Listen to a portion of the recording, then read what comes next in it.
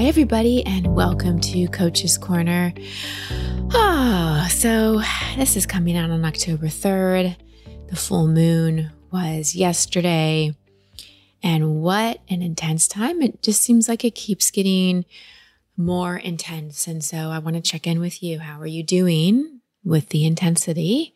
How are you doing with your self-care? How are you doing at removing yourself from your phone and the news and getting out in the earth and grounding yourself in grass and connecting with soul family, people that you really love and care for, and doing the things that remind you that everything's okay. And I know you may hear that and say, well, Christine, everything's not okay. The world's a mess. And there's truth to that. But in this moment, in this very, very moment, just take a breath and say to yourself, I'm okay, I'm safe, and everything's okay. Because from my point of view, in order to ride this intense wave and in order to make the changes that we're really being called forward to make, if we're in freak out panic mode, not going to be great. I'm thinking now of situations in my life that have been intense or scary. And when I've panicked, I didn't respond so well because my brain wasn't working the way it needed to be. And I was more reactive than responsive. But in situations where I've been responding, but from a calm place, not from a freaked out place, I've been able to handle things better. And I learn a lot from my husband in this respect. He has an incredible gift for staying calm in dangerous or intense situations.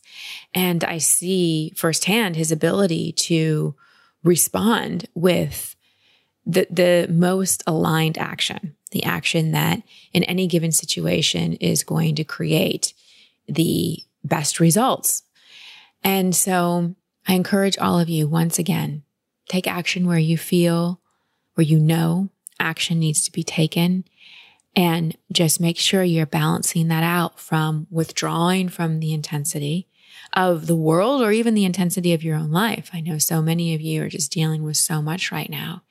And just taking those moments, taking those pauses. I think the best place to do it is outside in nature. And just one hand on your heart, one hand on your belly. I'm safe. In this moment, everything's okay. I'm okay. And just find those nervous system pauses, because this year just keeps testing and testing and testing how much we can handle. I've never seen so much fear and anger ignited in a year. And of course, that's creating so much divisiveness. And the more you can come back to your own humanity, your own presence, that own sense of safety inside, the more you'll be able to see the world less through judgment and more through observation and compassion.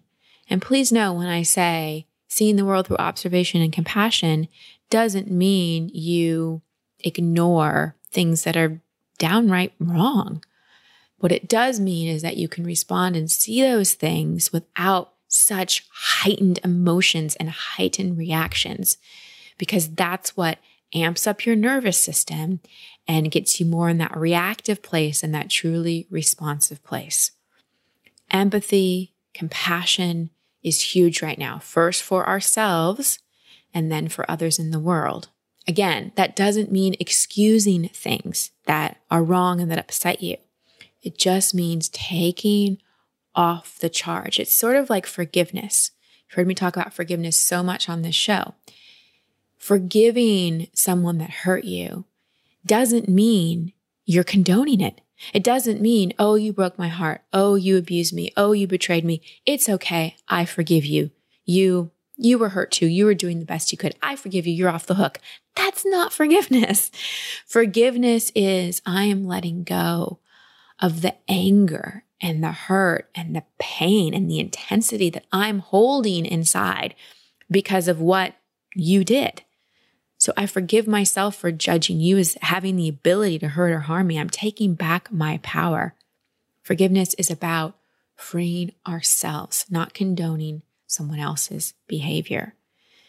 Empathy and compassion fall in the same bucket. It's not condoning things that are going on, but is able to see it through a less reactive, less upsetting, less intense lens, so that one, your nervous system isn't totally rattled by it, and two, you can respond differently, and three, you're part of the massive community that is working to shift the consciousness on the planet. Because we're not going to, I've said this a million times, I'll say it again, we won't create the lasting changes that so many of us see and desire and want right now without a shift in consciousness. Just won't happen. You know that's true in your own life. You haven't been able to make big changes in your life without shifting your own consciousness. So I wanted to balance out the intensity that we're all feeling right now with an interview that's focused on the heart and focused on love.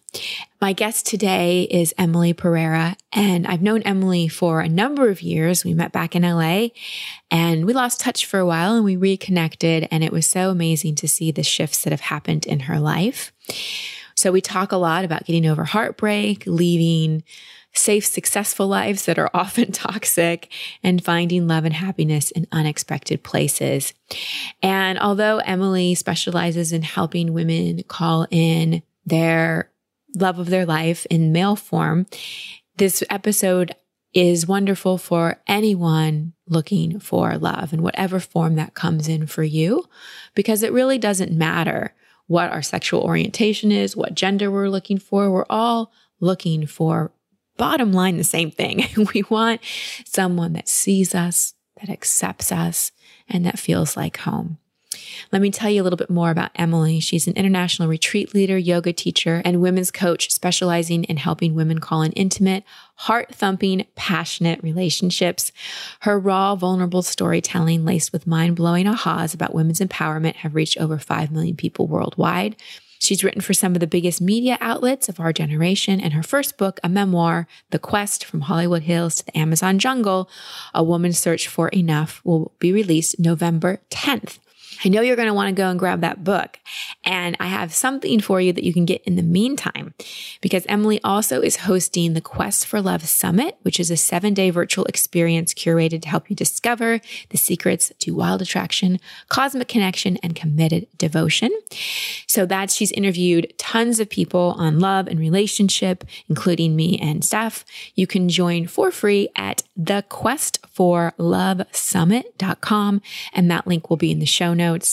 Emily lives in a seaside village in Costa Rica, which is pretty cool, with her husband and her 2 small children, where together they founded the Sunrise Mountain Retreat and Wellness Center.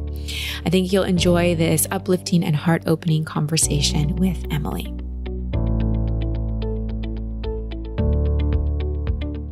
Emily, thanks for joining me. It's so awesome to be reconnected to you, because we connected for the first time, 10 years ago? Something like that? More? I can't remember.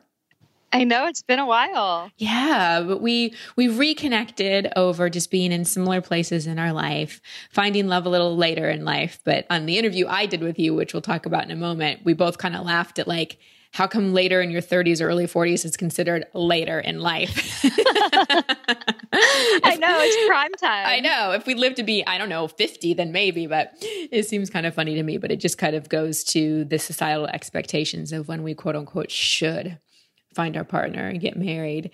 And I know you are so passionate about love, and you have a summit coming up that Steph and I were honored to be a part of, called the Quest for Love Summit. I'd love to know what inspired you doing this summit. Oh my goodness. Well, first of all, I just want to say thank you so much for having me on your incredible show, one of my very favorite podcasts. Pleasure. And yes, it's so fun to be connected after all of these years.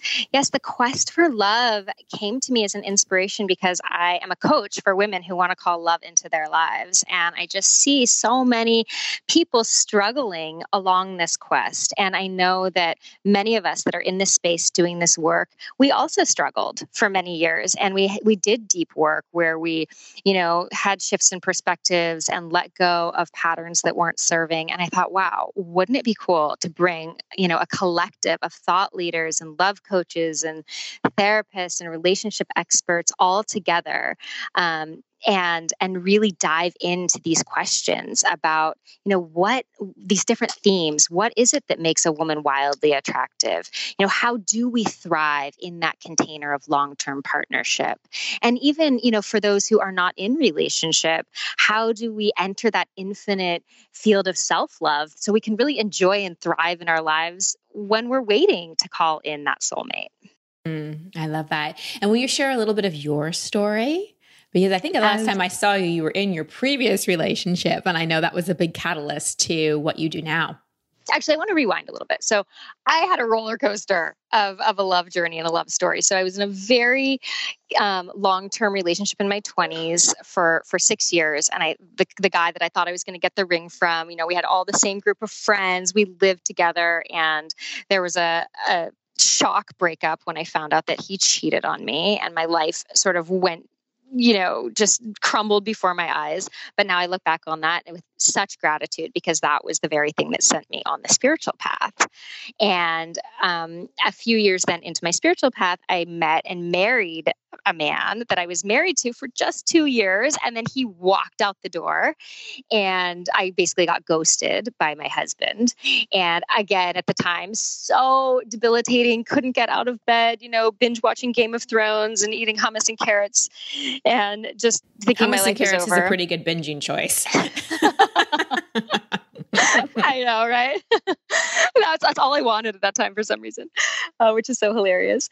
And so I was doing the deep work on myself for many years. I mean, we're going on like 10 years at this point, and I had to let go of so many false beliefs and myths that I bought into about love. And it was right before my 30th birthday. Actually, it was a couple months before my 38th birthday, and I had been leading retreats for women at that point. And we were in Costa Rica on a retreat, and I was sitting on my surfboard the last day of the retreat, and just the sky was exploding over me, and there's just this beautiful, delicious, warm breeze tickling my skin. And I just was like, I'm never happier than I am when I'm in Costa Rica. And I whispered to the wind, this wasn't even that intentional, but obviously it was an intention. I was like, I don't know how and I don't know when, but I'm going to live here someday. And so fast forward to right before my 38th birthday, I didn't really have much going on. Sorry, that's my little baby suckling in the background. It's very, very sweet. I have a newborn baby boy. And so I booked a trip to Costa Rica, a solo mission. And I was like, I'm going to write. I was finishing my book. I'm going to surf and I'm just going to go have an adventure.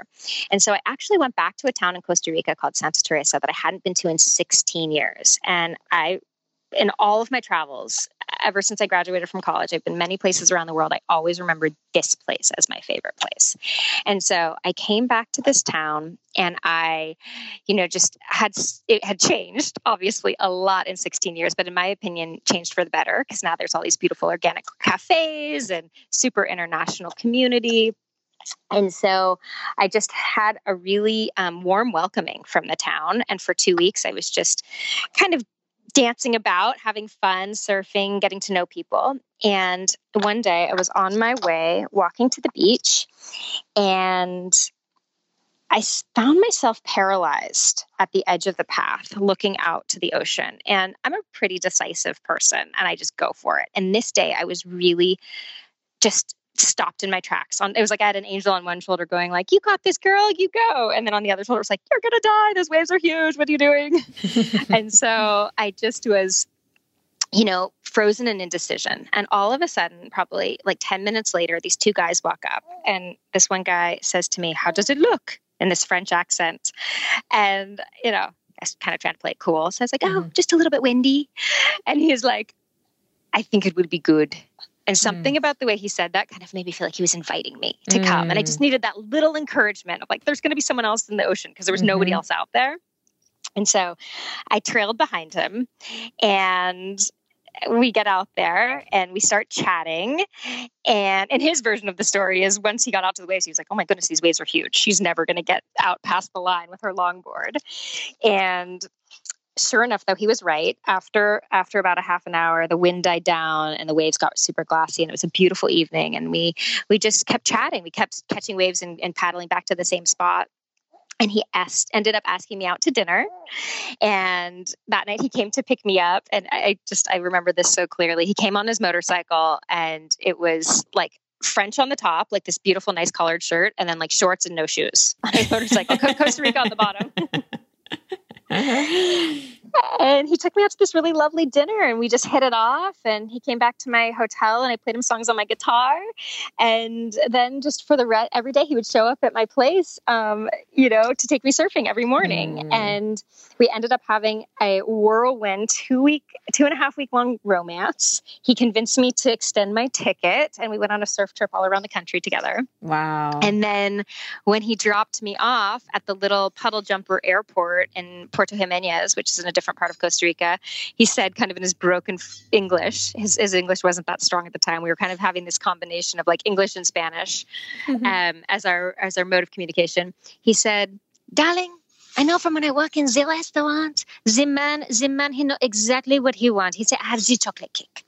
And the woman, she said, I have the chocolate cake. No, I want the pineapple thing. And then as you're walking away, she said, no, I want the ice cream.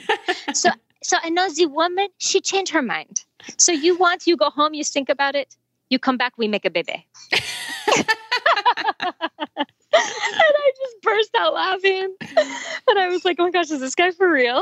Like, I had so many like LA, romances that turned into ghosting and just weird situations. Flaky, I was not like, clear. Yeah. Totally. I was like, okay. So I didn't take it totally seriously, but I kind of was like, okay, I'm thinking about this. And I go back to my bungalow in Venice, which was this beautiful bungalow with all the lovely art and furniture and clothes I'd been collecting for the past 16 years of living in Los Angeles and having this like big career and everything. And, the best way I can describe it is that life all of a sudden felt like a stale cracker. Like Costa Rica felt like a juicy papaya, and that felt like a stale cracker. I was like, this stuff, my stuff suddenly felt heavy. I was like, I wanted the salty spray of, in my hair, and getting up at dawn and going surfing and just sand in my toes and being barefoot. And I really wanted the adventure. And I wasn't 100% sure, like, this is the one.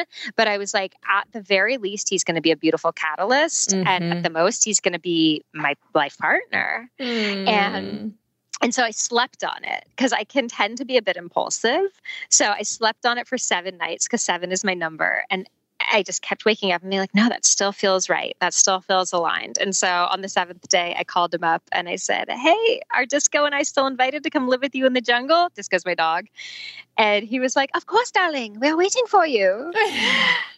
And that was 4 years ago. That's 4.5 years ago now. And now I'm here in Santa Teresa, and we have 2 children, and we've built a retreat and wellness center, and it's been a beautiful, wild ride, really. That's incredible. I love it so much. And I know a lot of people ask me too about my love story. And for people that, really are calling in their partner, whether that be a man or a woman, or they're open to whatever gender is their perfect fit, what do you think was some of the key things that shifted inside of you that made you available to this kind of love? Because I know, especially after we go to a carrot and hummus binging kind of breakup, it can be harder. We can sometimes put walls around our heart. It can reinforce negative beliefs we already have about ourselves. So what were some of the key things you did that really made you open to love and available to this kind of massive life change?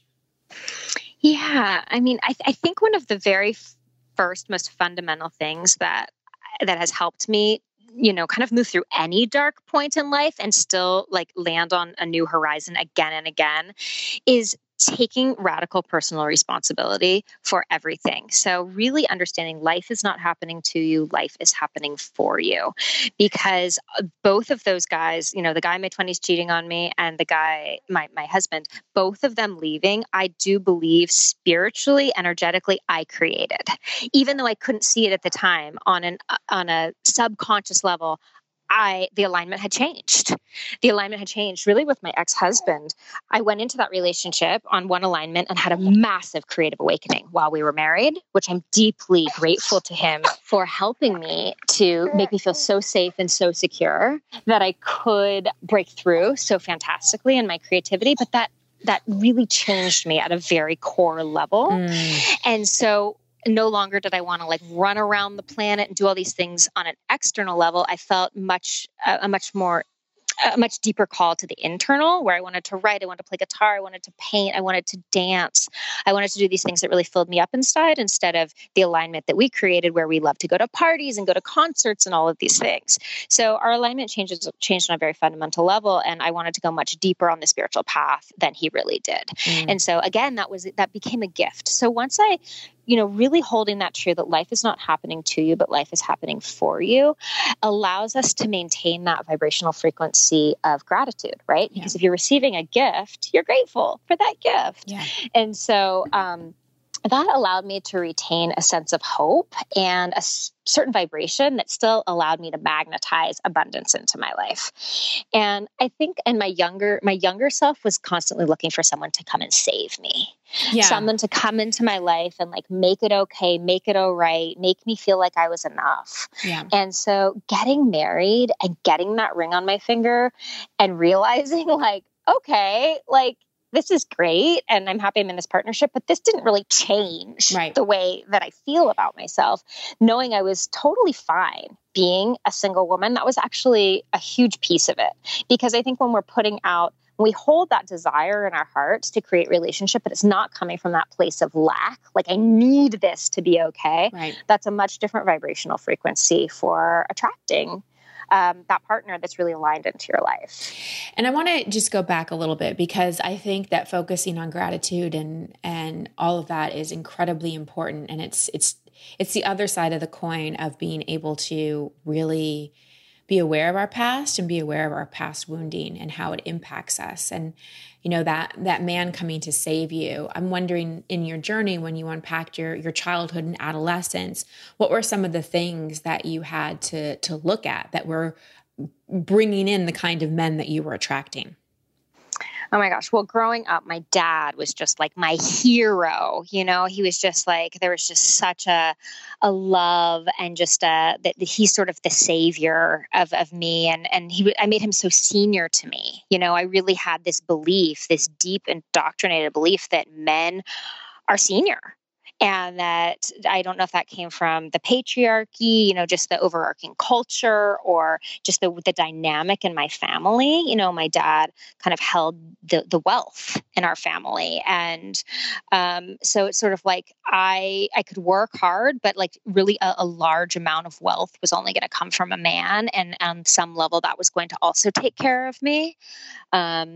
And so I think that was part of it. And just sort of accepting somewhere along the line that I am not good enough just as I am. I need to somehow be coupled up in a relationship to be enough to be worthy. I think that's a huge one for so many people. So many people, men, women, gay, straight. That's just, I think one of the things is we always outsource our worth in a relationship or a job or in having a certain kind of body or whatever it may be. And when we really get into that place of self-love, which isn't, for me, self-love isn't I walk around in complete self-acceptance all the time and I love every single thing about myself. I have moments like that. But really, self-love is, to me, realizing when I'm criticizing myself, when I'm outsourcing my worth, realizing when I'm getting off track, realizing when I'm not being that amazing partner and parent to myself, and asking in that moment, what do I need? So I think a lot of times there's this expectation that in order to love yourself, you have to be a certain way all the time, which is not true at all. I mean, you're a parent. You love your two children unconditionally, I'm sure. And I'm sure there are moments when you're like, oh my gosh, you're driving me crazy, because that's just the essence of being human.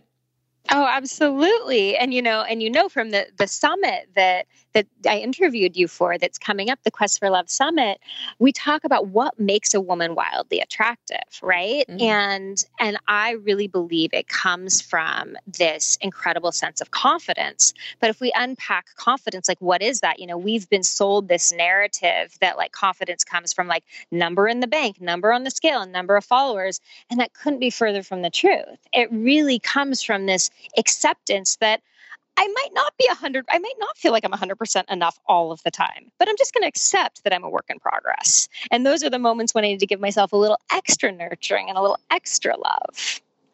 I love that. And what do you think is the thing that trips women? And we can open it up to all people, but I know that, your experience was that of a heterosexual woman. What do you think really trips people up on their quest to love? What gets in our way?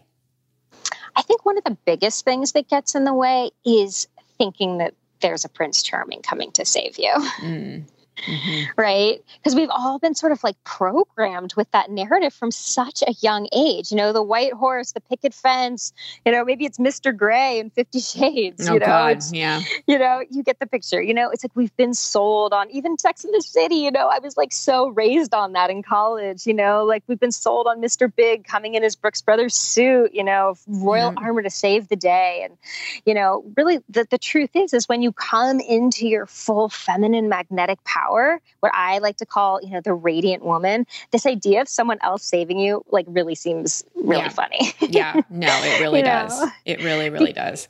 And the truth is he may come, Mr. Brooks Brothers very well may come calling, if that's your jam, or you might be swept up by a guy, on a motorcycle on a dusty road like I was.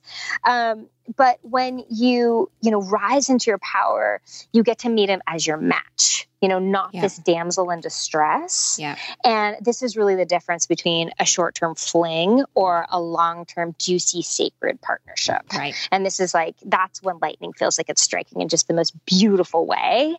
I know because, I felt it. I know you felt it with Steph. And so this Prince Charming myth, this idea that this guy is going to, come and love you and save you, what it really does is it keeps us in a holding pattern. Yep. And so years are going to roll by and you remain lonely and enslaved in this like unnerving waiting game. And, because you're out of action.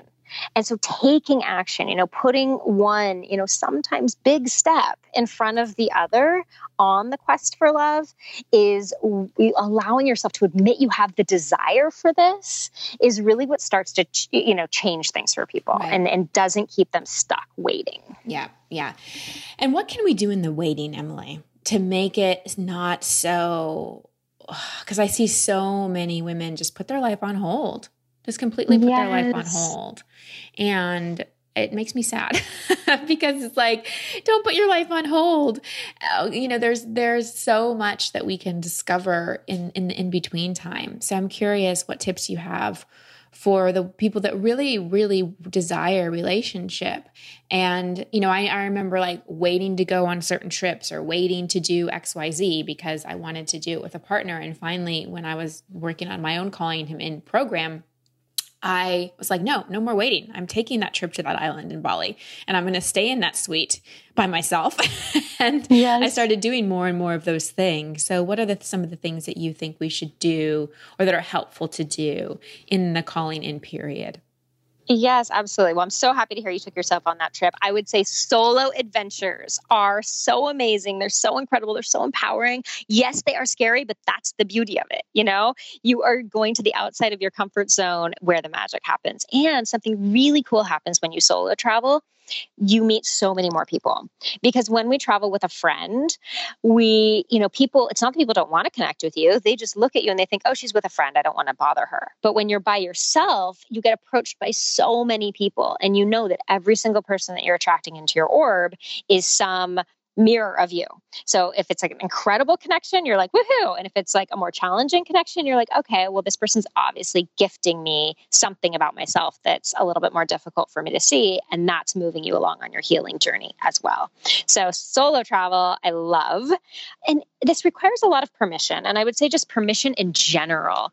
I have found in my own life and the women that I work with that when we give ourselves permission to do and try things that we are not necessarily good at, that we don't know how to do, that leads us to unlocking our passion. And every single one of us has innate passions that we came into this lifetime with. And those passions are not an accident. Those passions are the roadmap to delivering you to your purpose. And when you are living a life of passion and purpose, that is one of those magnetic, attractive, alluring, energetic frequencies that you can be putting out into the world. And not only that, it brings you a sense of peace. It brings you a sense of, I'm connected to who I am, to why I'm here, what I'm doing here, which makes need and lack just roll off your shoulders. It makes you just be enthused and excited to wake up and meet your days. I know because I did not think I was a passionate, creative person until I was in my early 30s. And so I spent many a year looking outside of myself, holding myself in that waiting game, going out to bars, going out to places, looking for him. When in reality, if you turn that energy inward to find what lights you up inside, the guy can literally hang glide through your window. That's so true. That's so true. And sometimes the universe, I have found, will hold that person off a little bit so you can enjoy yourself. And I felt like that was a big thing in me is I shifted and I was ready and I was really enjoying my life and stuff didn't come in right away. It's like I had this period of just loving my life so much and having a great time and having the longing without the suffering. So I think that it's, a lot of people think they're doing it wrong or they're doing something wrong if they feel like they've gotten to this point and they are really happy, but he or she isn't coming in yet. So we can't make the direct connection that it's because you haven't done something right. The other person has their own timing as well. Like I know I was ready way before Steph was. And you could just be having this period where a universe knows, you know what, look, you're going to be married soon. You're going to have 2 little ones soon. Enjoy. Enjoy this time. Yes. Yeah. And a time to kind of allow yourself to be self-realized because, we're always self-realizing. It's a journey, obviously, that never ends, but it does you have less time to focus yourself once you call in that partner and that family. And so giving yourself, that I would just say to anyone that's in that place right now, enjoy, allow yourself to enjoy and know that it's not too late and you're not too old. Mm-hmm. Their alignment is alignment. That which is for you is not going to miss you. That's so true. It's so true. So true. I'm curious too. So your relationship and having kids was fast. And I think sometimes that we think there has to be a certain timeline to something. So I'd love for you to talk a little bit about this, how the speed of connection when something is aligned, that time is kind of an illusion and not as relative as perhaps other things. What are the things that are more important than time? Right. Absolutely. Oh no, our timeline was so fast. Like I said, it was like 2.5 weeks before I got the invite to come create Life in the Jungle. And then we had one rendezvous in Mexico a month later. And then I went and I met him and his family in France that summer. We took a surf trip all through the south of France. And then I moved here. And then 1 month later I was pregnant. So it was, it did happen very fast. And I think that that's the beauty of alignment, and just as we become more conscious people, we start to just let go of the idea that there is a right way. We have all these older stories and traditions, right? When it's around marriage, it's like, okay, you get engaged, you're engaged for a year, you have this many engagement parties, you have a shower, and once you sort of just start to let go of the rules and just kind of become this rebellious rule breaker, you realize you get to just chart your own quest. You get to make your own path. And that's when it's one of your own divine making. And that's when it feels really good. So for us, that was just the timeline that was in the stars for us. And I will say that it has not been without challenges, because we have come from two very different upbringings, different cultures. And so, and even, different, English as many as third language. So we still have a solid amount of lost in translations per week. It used to be like we'd have a lost in translation every day. So there's been, a degree of challenges that come with sort of like jumping all in all at once. But there's also this beautiful thing that like, we're in this, we're devoted to, even through the challenges, we're going to breathe through them. We're going to grow through them. We're going to hold each other's hands through them. And just knowing that when you're in a conscious relationship, you're going to go through growth spurts at different times. And people are going to be on different planes of reality. Christine, my healing journey, I struggled with chronic illness for many years as a result of freezing my eggs. And as a result of freezing your eggs, you still struggled from the illness. Yeah. So I froze my eggs after my divorce. And a week after I froze my eggs, I got the most debilitating chronic yeast infection that you could ever imagine. I didn't even know this could be classified as a yeast infection. I felt like I was being stabbed with a fireplace poker 24/7, 7 days a week, in my yoni. So that's going to get your attention. Okay. So I was like, all right, I need to do something. So I was on all these different, I went on a radical healing journey with, I thought it was a yeast infection. So I did the Candida diet. I did the keto diet. I did all of these different things. And it wasn't until I discovered the electrical foods of raw fruits and vegetables that I really healed my body. And so that actually created a huge division in my relationship, because I have a man who is a French chef who loves rich, French, delicious food. And he's an incredible cook. And to him, his love language is cooking for his family. So I basically like pulled the rug out from underneath this really beautiful connection that we had eating all of these delicious foods. And it was really, we went through a very difficult phase that I actually had some moments where I wasn't sure if we were going to be able to come back together on. And then he saw, and this is something that, I coach women on too, is like, if you found the spiritual path, if you've had a beautiful awakening or a growth spurt, and your man is like, kind of has his head stuck in the sand or doesn't seem like he wants to come along, what do you do about that? Right? Because you found this new way that's really supporting you and really making you feel amazing, and you want him to come. Well, the first thing I can tell you not to do is to tell him what to do. Nobody wants to be told what to do. And so I had to just hold that space, which was just, 2 ears and a loving heart, and hold that space for him to do whatever he needed to do if he wanted. And I felt like he kind of went the other way in defiance. Like he started eating more red meat and drinking more wine and all of these things. I was going on like a raw vegan diet. But eventually he saw how enlivened it was making me. He saw that I did actually heal my body after 5 years and $50,000 into this, quest for health. He saw this was the thing that actually really helped me. And at 42, got pregnant on my first try and had a very easy, seamless pregnancy and all of these things. And so he very quietly I saw him first. He didn't even tell me he was doing it, but he quit alcohol, coffee, and weed. And I noticed a big difference in that. And then a year later, he went vegan. Wow.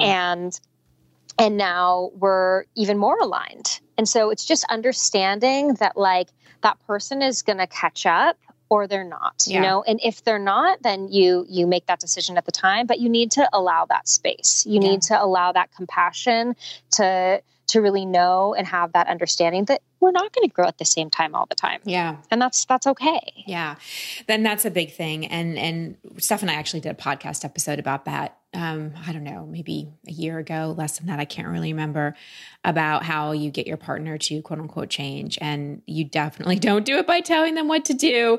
It's lead by example. And when, and if they're going to wake up, that's the best way they're going to wake up. It's sort of like, if you overhear people talking about how amazing their food is and they're just like, oh my gosh, this is so good. You're like, what are they having? That's much different than if someone sits down and tells you, you should have, XYZ entree. If you see someone enjoying the experience, you're way more enrolled.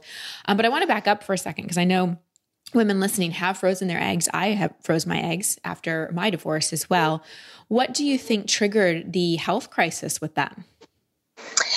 I think I had already had a history in my past of like chronic yeast infections, but I hadn't had one in a couple years, like it wasn't, I didn't think that was anything. And when I took the birth control pill, that was something that was like a side effect that I would get. So I don't know why I didn't put two and two together, that like, oh, I'm injecting my body with all these hormones that are, similar to like, the level of hormones you take when you're taking the birth control pill. Yeah. And so I think I was just kind of in a PTSD haze of my divorce and just feeling that pressure, that pressure that I think we all feel, that like, okay, I'm running out of time. And I wasn't, for me, it was more just like, I want to take my sweet time and really find an aligned partner. Not that like I thought I wasn't going to be able to get pregnant. I just was like, okay, what if I meet him when I'm 45?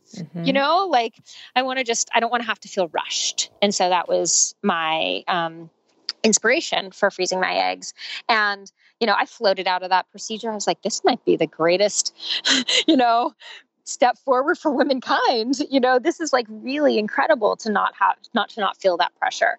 But then I got so sick. But again, truly looking back, that was for me, because it led me to this lifestyle of the way that I eat now, which is about 70% fruit. And I can honestly say at 42, I don't even think I had this much energy at 10.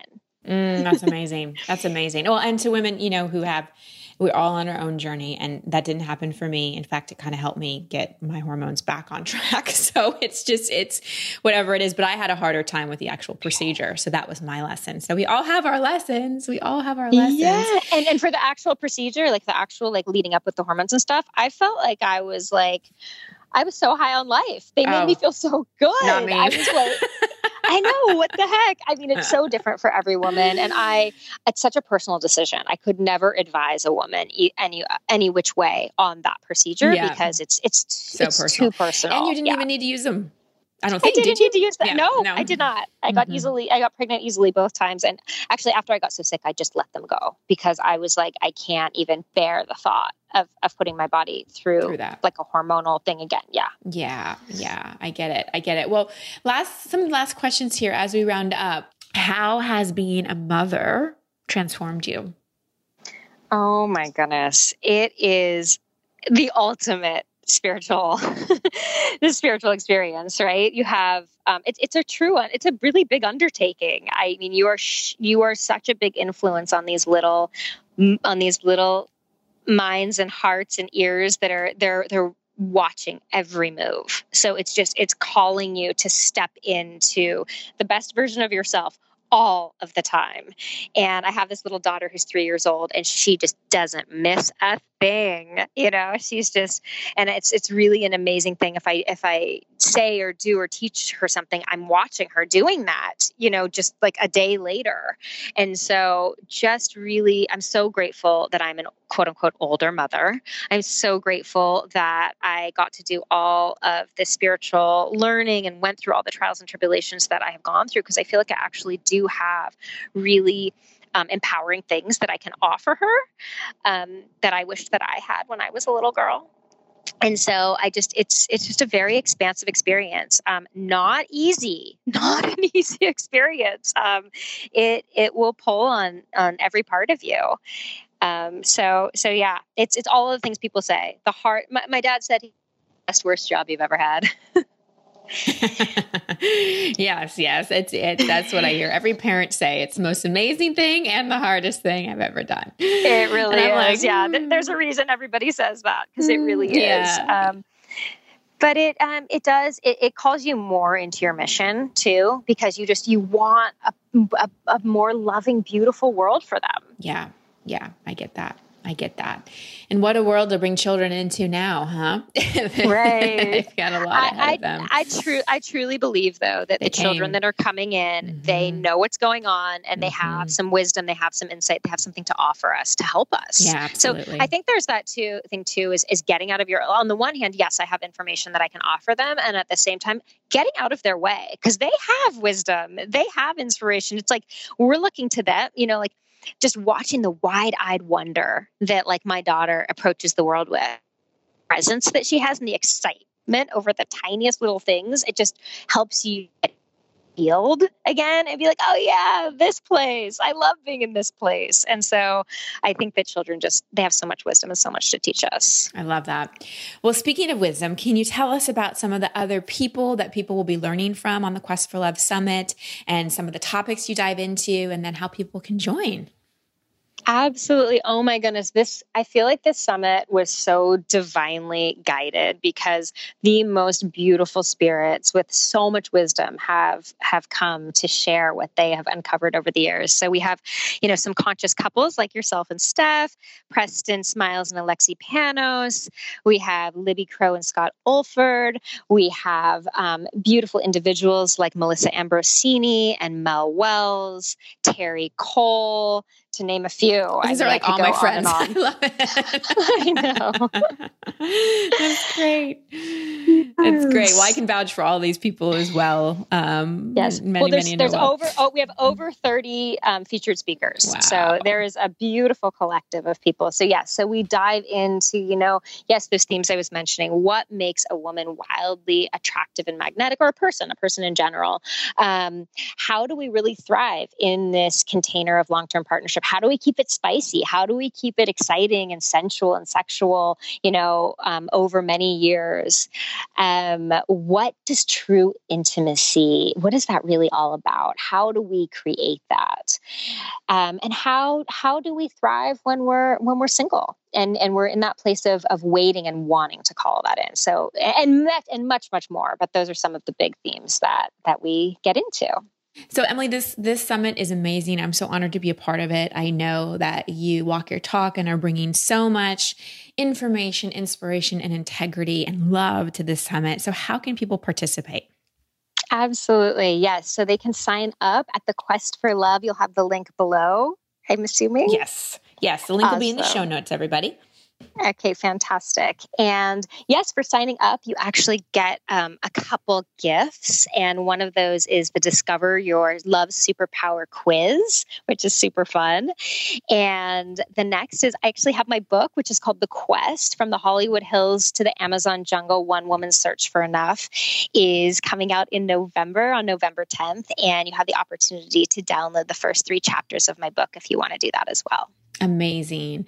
Thank you so much, Emily, for being a stand for love, for bringing this information together, and for really inspiring us today with we can really overcome anything, whether it's a broken heart or a body that's not well. There's always love and healing available for us.